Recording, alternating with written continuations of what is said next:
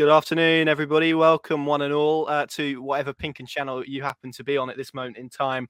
We're here to react to that Stuart Webber interview that, of course, went out live this morning on Norwich City's official club channels. Worth noting straight away, I think, as already the Radio Norfolk boys have said, I think it's probably worth us adding as well.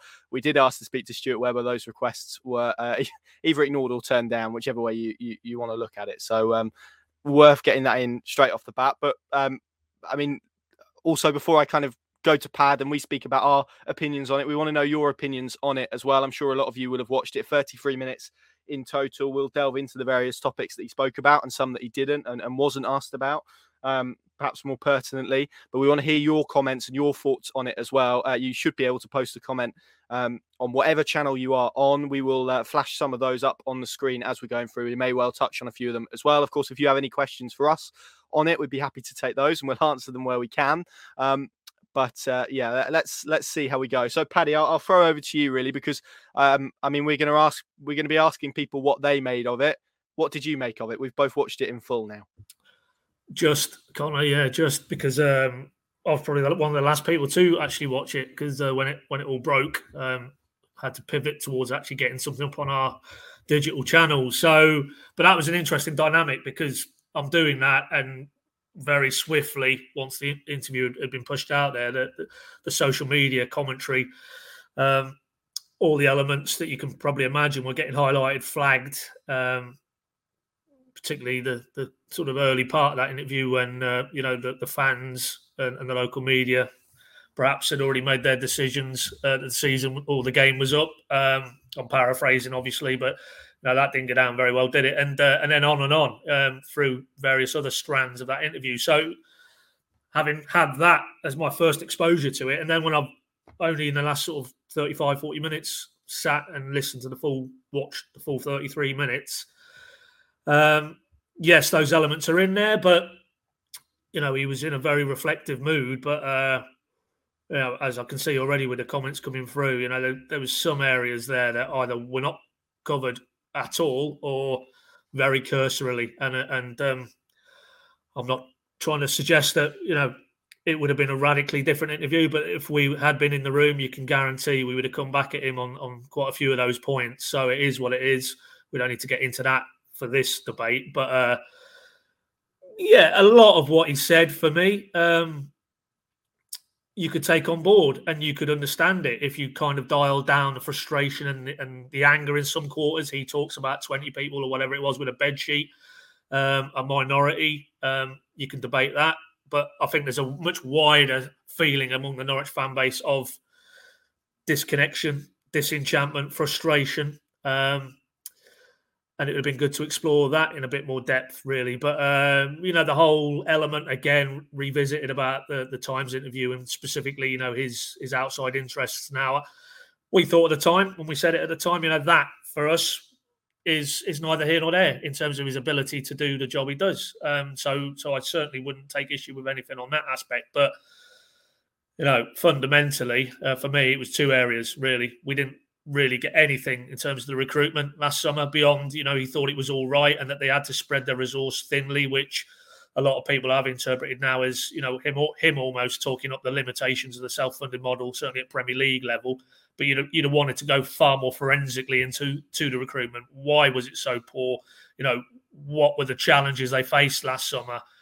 Why did they, go so far down the path for a Christopher Ayer or maybe even a Philip Billing and then turn out again? So I think that, because fundamentally, I think most fans, if you look at it and say, what's gone wrong this season on the pitch, they would start as their starting point, the recruitment last summer. So that was an area that wasn't covered in any great depth for me. And then the other one, we don't know if he's staying, beyond his end of his current contract. There was nothing on his future. And I think that is important because there were reports after relegation was confirmed that rolling deal, which had been verbally agreed, was yet to be signed. We're no further down that path of knowing if that's been signed, sealed, and he's on board for the next phase.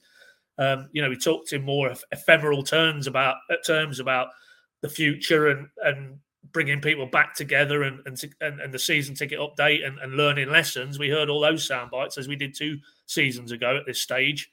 But is he going to be the man at the helm? And for me, they were the two glaring elements of that interview. I mean, I'll throw it back to you, Connor. What was your initial impressions?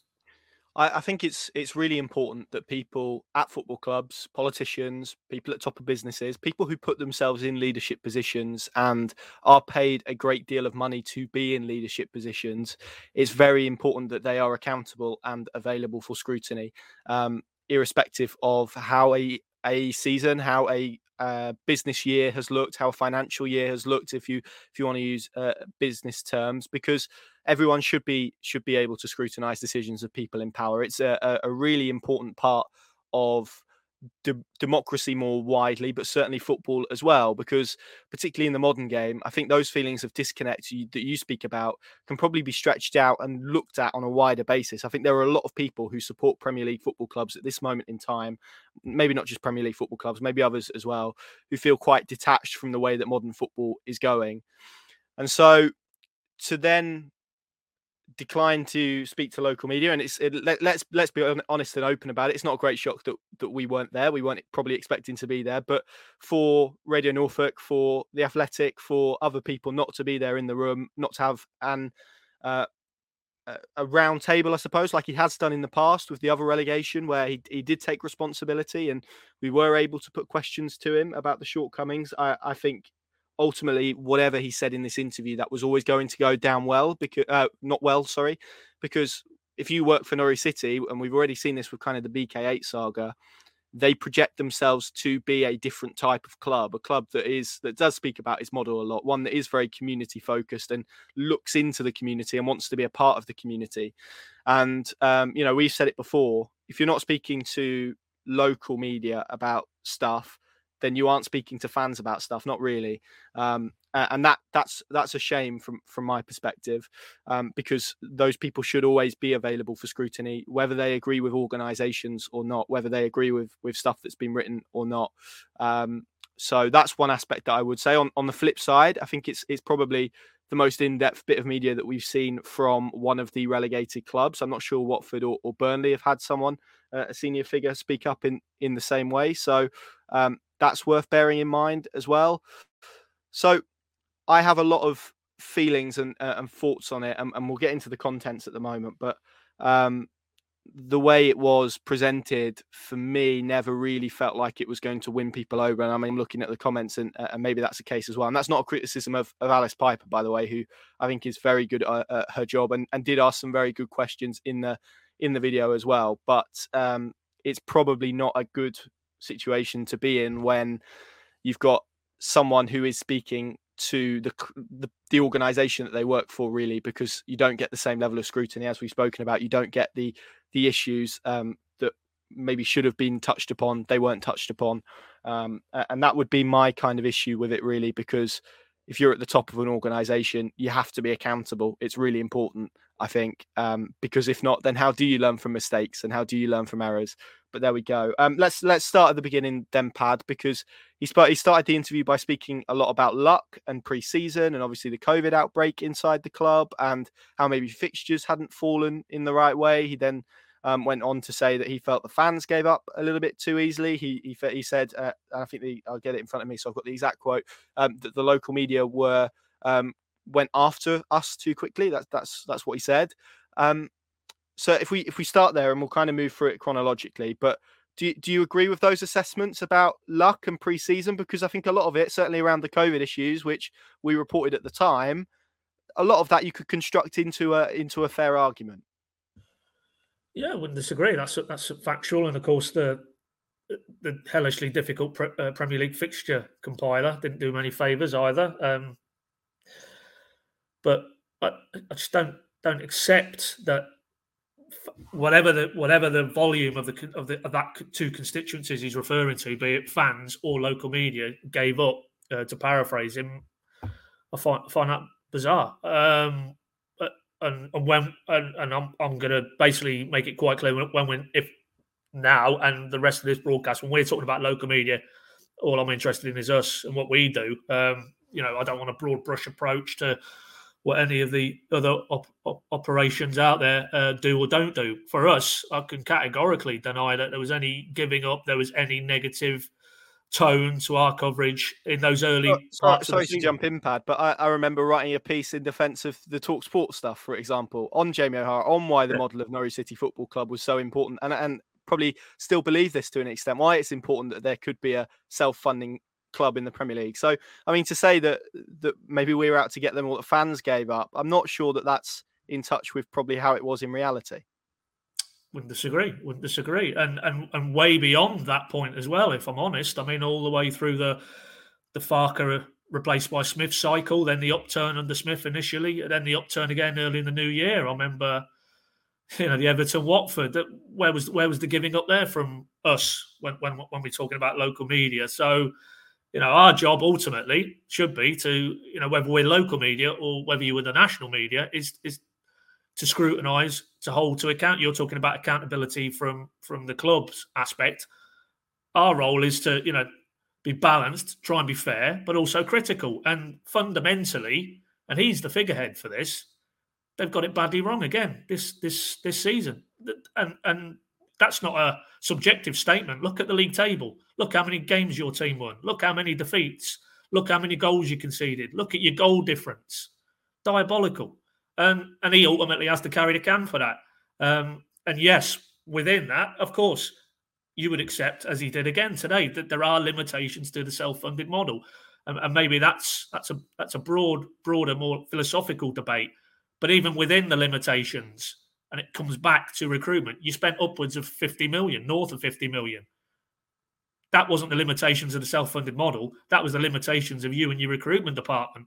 And the player that you bought, which were palpably, and again, I mean, he did again make the point that, they have to buy players with a potential to develop and become fully formed. Amy Buendia being a prime example. But you still would have thought that they would have been able to buy players and source players last summer who were able to be far more up to speed with what was required for the Premier League. Otherwise, what's the point in the recruitment? It's no good to have got your recruitment last summer right for this summer back in the Championship. It needed to be right for the Premier League. So, fundamentally, we would refute in the strongest possible terms that we gave up in the sense that, we'd wrote them off and were producing output of you referenced them, the talk sport kind of genre, almost sneeringly dismissive, treating Norwich as a joke entity. No way. At no point could we be accused of that. And, we're talking a lot here about us and the local media more broadly, but put that to the side. The more damning suggestion there is your fan base gave up. I don't see that at all. I mean, he did again, in the interest of balance, to go on to talk about how brilliant the fan base is and about the season ticket uptake again for next season and the support they had at Leicester after relegation had been confirmed.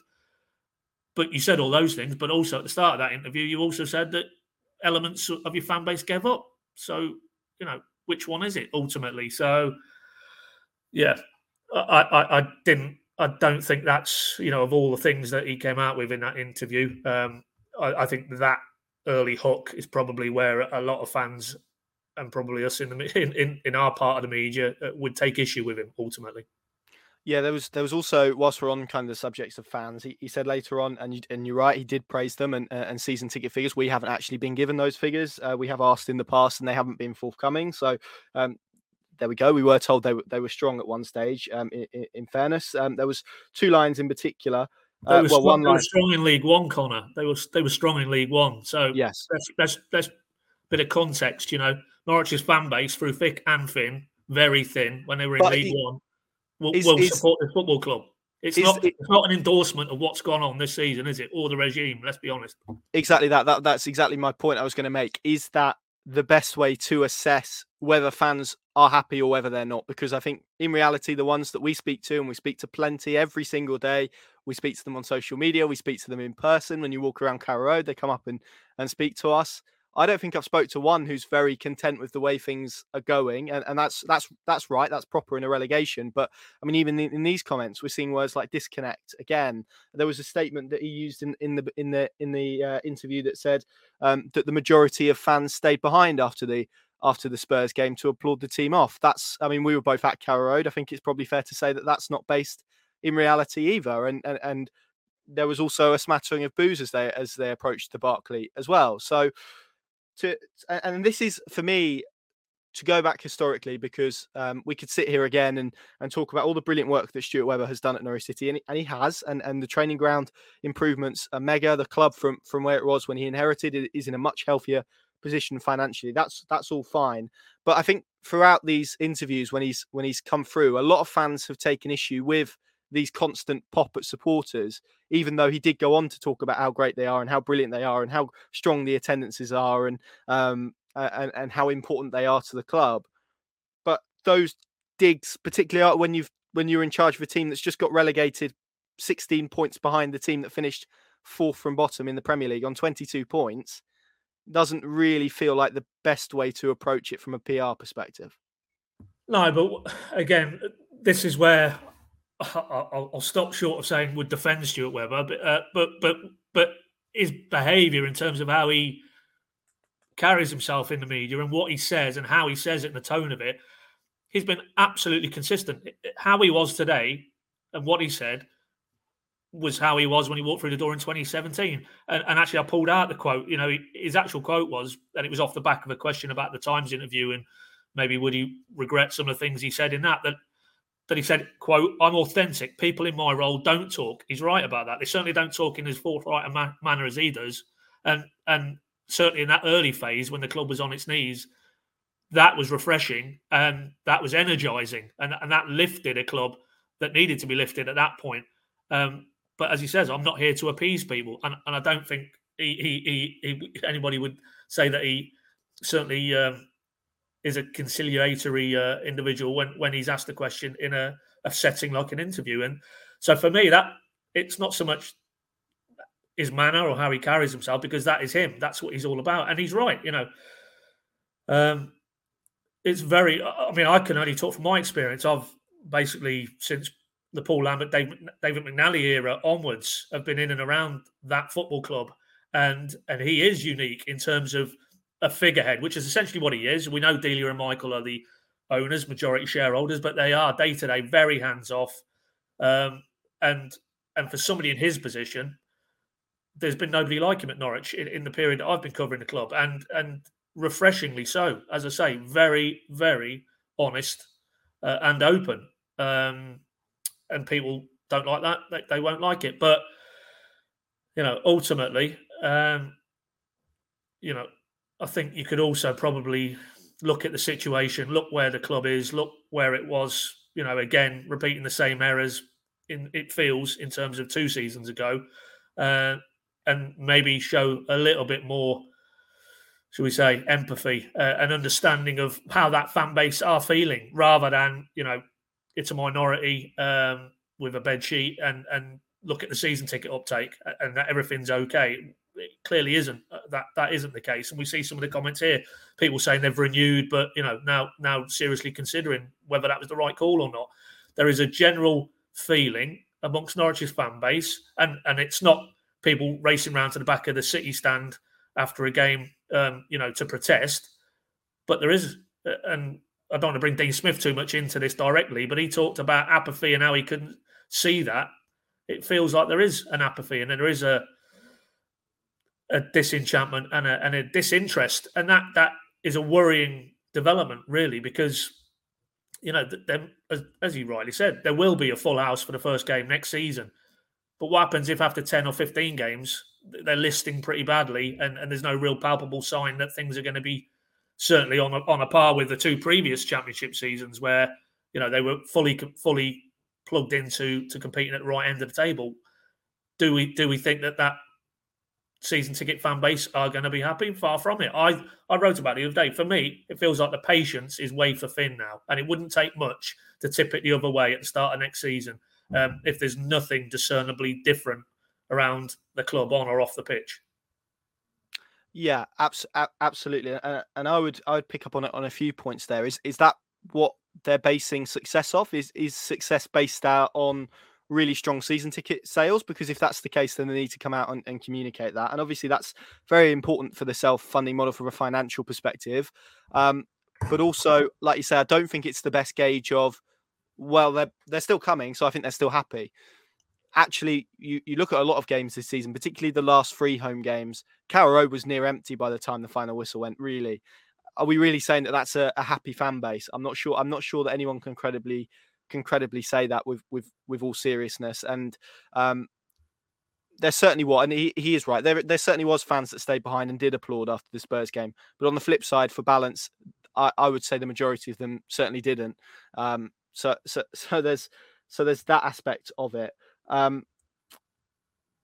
It's all very interesting, Pab, because I think there was always going to be an element, because of what you've described there with his personality, regardless of when he was going to come out and speak and who he was going to speak to. There was going to be an element of what he said that people didn't like, right? That's natural, and it's probably true after a relegation. I suppose we've kind of seen the fan reaction from it, so I'm kind of leaning into this question a little bit. But do you think what he said there is going to be enough now to draw a line under it and move on? Do you think he's added fuel to the fire? I suppose it's probably more of a question for other people now. Has he answered the questions that needed answering? I mean, for example, we spoke about the recruitment very briefly, but if we touch on it again, he described it as all right. What does all right mean in the grand scheme of things? We're not sure. But also, he wasn't asked about the comments that he made last summer about the various a tank, a bazooka, and whatever he said.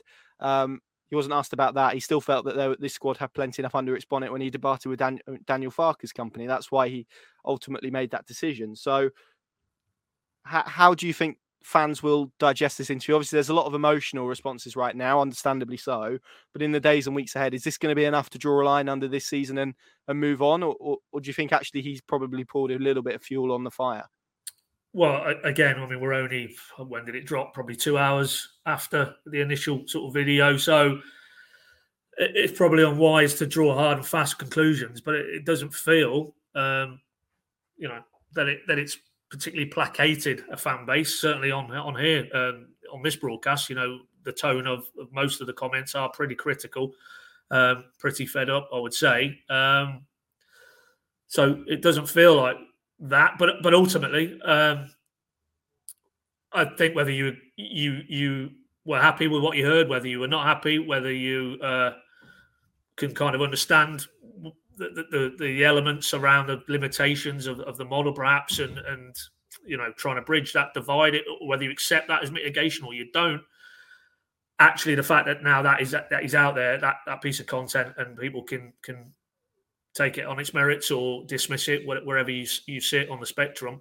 It's done now. That for me is the line, because he's not going to come out and do any other media. I think that's pretty clear to say, looking backwards anytime soon. So that's essentially for me, right, that's that season now, packaged, done and dusted. So you're saying, can it help? I think what needs to happen now is action. It needs to be, and he touched on possibly the limitations to what they can do in the window with Dean Smith. It did really chime with what Dean Smith has been saying about he feels he's got the majority of a squad who are good enough, and it won't be wholesale changes. And I think Stuart Webber even talked in terms of, they could do a couple of bits of business, and anything beyond that would be dependent on outs.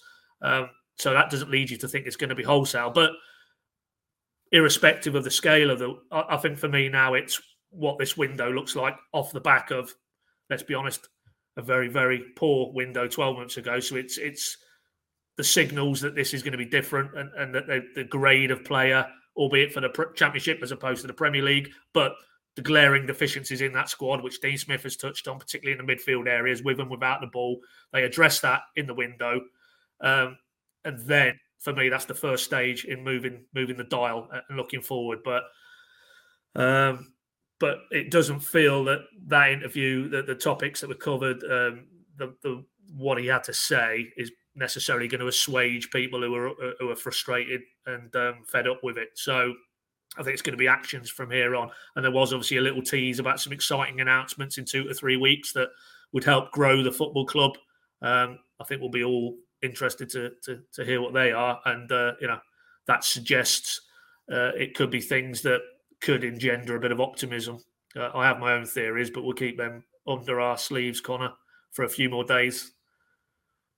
Good idea. Yeah, on the transfer window, I mean, it was interesting. He kind of said that there wasn't a lot of money floating around, but which again is kind of at odds with what we've been told in terms of the club being in the strongest financial position since he's been in charge of the club. There is, of course, still that kind of COVID stuff in the background, which will persist for a little while yet, of course, and you have to take that in account. And also the drop in revenue from the Premier League money to the Championship, for example, that is absolutely massive. It's why they're called parachute payments, because it is off a cliff edge, essentially. So that's worth bearing in mind as well. He also said that he felt that it would be based a little bit on outgoings, and I think we've already reported about Max Aarons, Milo Rashica, Grant Hanley, Tim Krul as well. Timu Pukki are probably players you would put in that persuasion. He also said as well that there was Premier League interest in some of the players, which was interesting as well in itself. And then there was an interesting bit on kind of the Times interview and realigning maybe, or some would argue maybe completely changing the context of obviously that 90% quote, which, I mean, we spoke about at length on the podcast after the Newcastle game, and we spoke about the fact that was taken out of context. So anyone who's maybe after a little bit of balance from us can go and check that out, and they'll certainly see our thoughts on that then. So we don't need to cover ground, but he did go over that Times interview and spoke about his personal life, and obviously this kind of pursuit to climb Everest, which he's obviously doing for charity. Also got a little plug in there for his podcast, which was nice. What did you make of his comments around that? Do you feel that he covered that point off as well? Because obviously that has been thrown at him. He has, context or no context, become known as the 90% man, rightly or wrongly. Well, wrongly. I mean, and we, as you rightly say, Connor, we at the outset, that was the Newcastle weekend. We did a podcast on that night, and we basically said, that was completely at odds with what he is, which is a workaholic. And I don't really on this whole, to put a label on it, Everest thing. I just don't have any issue with it.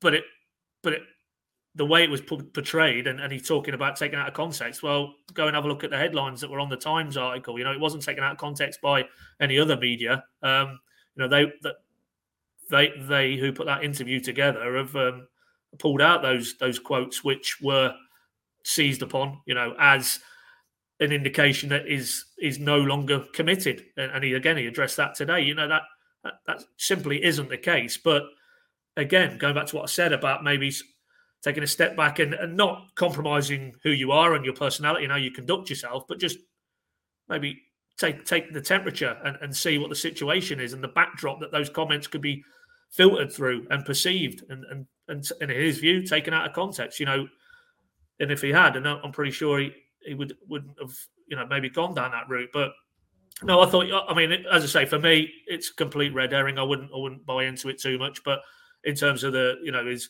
suitability to do the job he's doing. But I think the context he added today did open that up, to sort of maybe closing the door on that, and that it isn't a case that he's knocking off at R3 Monday to Friday, and he's not there on a Saturday or Sunday. I think if anybody had any doubts, just go and listen back to that passage of his interview today. Yes, absolutely, and on that side of things, I thought what he said was very good. Again, to go with the balance point, I think what he did say and how he did clear that up was very good. I think Paddy's negotiating so he doesn't get kicked out of the room here, which is going to be quite entertaining to watch. But yeah, from my perspective, I'm with Paddy on that. I think we said in that podcast at the time, which is freely available, you can go and listen to it.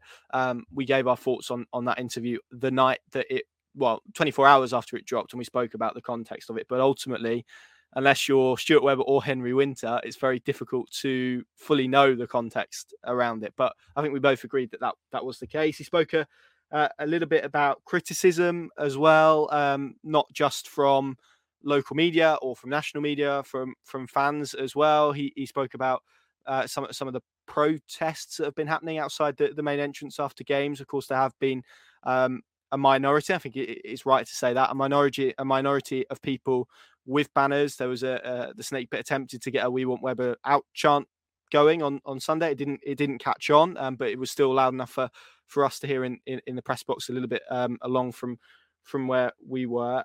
He again spoke about building for the long term, building the club for the long term, which we know he's big on, the infinite game, and he has a very philosophical outlook on football, on life. That's just the type of character he is, and maybe there is a element of, I don't know, maybe not everyone sees life through the same lens as him, and that's absolutely fine. And maybe that's why it makes it difficult at times to understand the directness and honesty behind his words.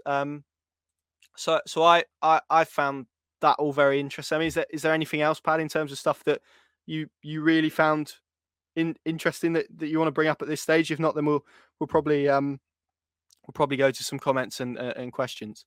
No, I mean, all I would add is that that's certainly the first time and again, I don't, having him felt that things have been taken out of context and twisted. I don't want to put a different slant on some of the comments, given we were not in the room. But it did feel that, particularly around the recruitment element and that gulf and bridging that divide, that was the sort of first time I'd kind of heard him almost talk about, there are limitations, however good. I mean, I think one of his opening answers was everything has to go right for Norwich with this model to stay in the Premier League, off the pitch, on the pitch, in games, look in other areas as well. Everything optimises to be completely right. Otherwise, he's more or less suggesting that, the model won't allow them to stay up as a result. And then with the recruitment, that they had that money, they had to spread it thinly, and even the again that was a choice though, wasn't it, Paddy? In terms of them spreading it thinly, because they could have opted to sign fewer players for bigger money and bigger wages. It was a footballing choice ultimately. It comes back to not so much did they spend money, but how they spent it ultimately. And I don't think, as we said earlier, I don't think you can lay that at the door of the model itself. But then again, and he's reiterated this, that I think he said, when I go into board meetings, I don't want to be a kind of gamble it all, put all the chips on the table just to stay up this season, and then the club isn't in a good state season 2, season 3. I go into board meetings if they want that type of man. I've told them that's not me. So again, that kind of mid to longer term sustainable strategy. I mean, I pulled out the quote and I'm just looking at it again.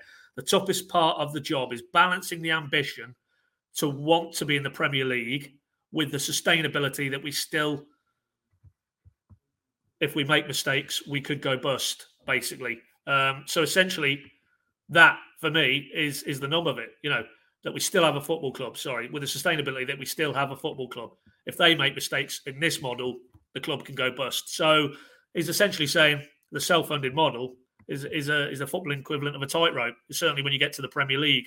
And while that probably, we knew that to be the case, I can't honestly recall him, given his position within the self-funded model, coming out and talking quite in those terms. It was a very different tone to, again, albeit we were present 2 summers ago at this stage, relegation confirmed, we've gone down to Colney, and then it was blame me, don't blame Daniel, I got things wrong, the buck stops with me, it's all on my shoulders. This time around, it's more, don't blame me, don't blame one individual. It's almost the limitations of how we're trying to do it and how we're trying to bridge the divide. And that I thought was a different tone. So for me, that was probably one of the most interesting takeaways, really. Was it a realization that the way Norwich are trying to exist doesn't work in the Premier League? I think I'm kind of with you. It kind of felt like he touched around that subject without really maybe directly saying that, but it did kind of feel like, I mean, he gave the Chelsea example again, which I think we've heard him using in the past about bringing on Lukaku, and I can't remember who the other one was, but 2 world-class players, and Norwich were bringing on. That's it. And they were bringing on John Rowe, and that's kind of the. I mean, it's a very extreme example, but you could use it really at every level in terms of. Well, he talked. I mean, sorry, Conor. He talked. Yeah, he also in that section he talked about Sunday and Tottenham, and he said they had in every position, in his view, a world-class player, and quite clearly, Norwich, and nowhere near that. So the gulf is vast, absolutely cavernous. But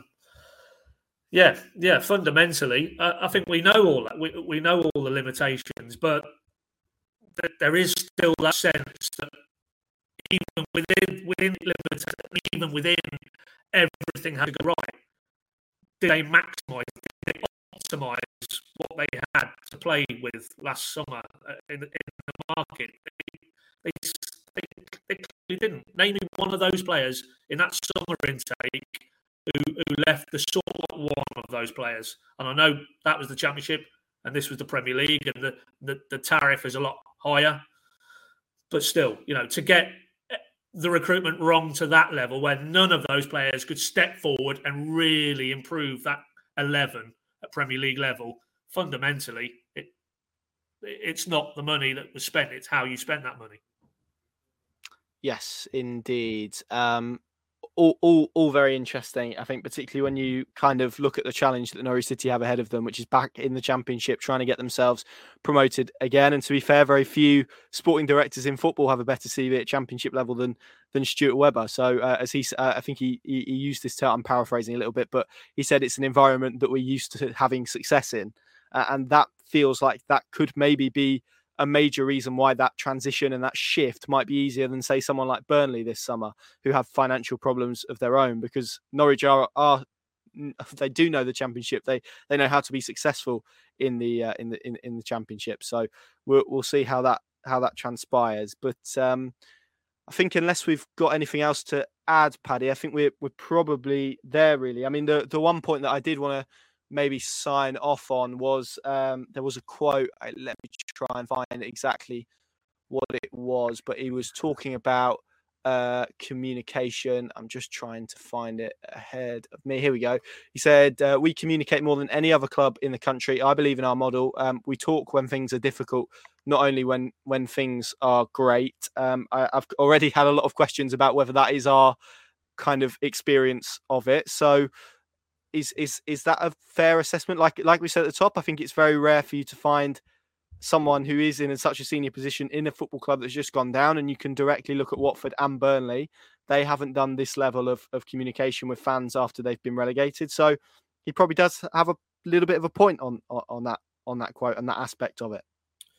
Well, absolutely. Up until the point where he's made it very clear he doesn't want to engage with us anymore, which is only obviously very recently in the scheme of his 5 years, is it, at the helm.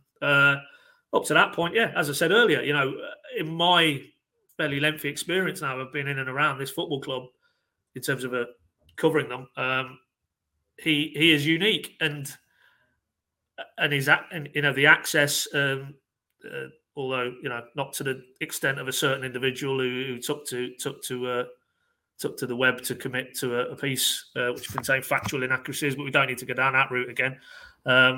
But he was very accessible and amenable.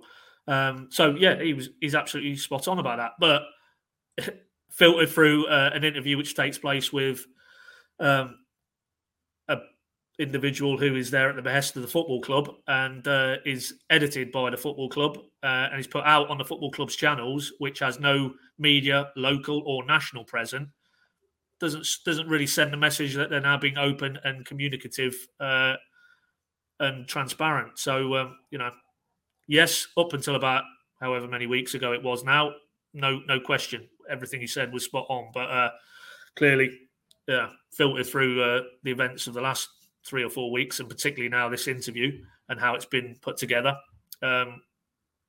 that's a bit of a laughable comment, really, isn't it? Yeah, I do find the idea that we, as in me and you, could go after anyone is quite a hilarious thought, to be honest with you. But there we go. And I think it's also on that point, on a more serious tone, it's worth saying that actually scrutinizing someone is completely different to going for them. I don't think those two things correlate at all. I think you can be constructive in your criticism without making it personal, and hopefully everyone watching this and everyone who's consumed our content will agree that we have been I think we tend to strike critical but fair if that's what's needed at times. It's always our job to be skeptical about a lot of things and to ask questions and to find out what is fact and what isn't. So this idea that maybe we're out to get people, or there's an agenda, or we have a particular desire for something to happen, or we're trying to get a particular message out there. I just think that's nonsense, really. We, as you said numerous times, Paddy, exist as a communicational channel to supporters. We act as a news source for people to find out about Norwich City Football Club every day, no matter what the season, no matter what the month, whether they're playing or if they're not playing, as they're not going to be for the next few months. That is the purpose of our existence. It's not to go out after people. It's not to really try and hold a light to or make things personal. Rather, what we want to do is ultimately ask the questions that fans want asking and answering, but also to try and ensure that everything that we do say is factual, is accurate. And I think I'm struggling to think of a time where that's not the case. I don't think it has not been the case at all this season. So that would be my closing remarks, really, in terms of this idea that we're out to get anyone or that there's an agenda from our perspective. It's just utter nonsense. Agreed. Well Good said. stuff. Good stuff. Okay, I think we'll leave it there. Plenty more, of course, on all our PinkUn channels, PinkUn.com, the PinkUn Plus app as well is there. We're going to have plenty more content throughout. Thank you very much for joining us. Thanks for all your comments and questions. We probably haven't got around to as many questions as we would like, but we've had plenty of your comments reading through them. We have read them, and we will read them as well. And yeah, it's always appreciated. Thank you for all your support this season as well. There's this week's podcast that you can go back and listen to. That was recorded yesterday, so obviously doesn't contain the kind of Stuart Webber aspects of it, because that was based in this. I think we'll probably put this out as a podcast as well. That seems to make sense. So if you've joined us late or you've joined halfway through and you want to watch the whole thing back, you'll be able to do that on our YouTube page or on the social media channel that you're watching this on. There we go. Thank you very much. I'm sure the rest of Thursday is going to be lovely and quiet, and we'll catch you all on the other side. Thank you very much. Enjoy your Norwich City free weekend. See you soon.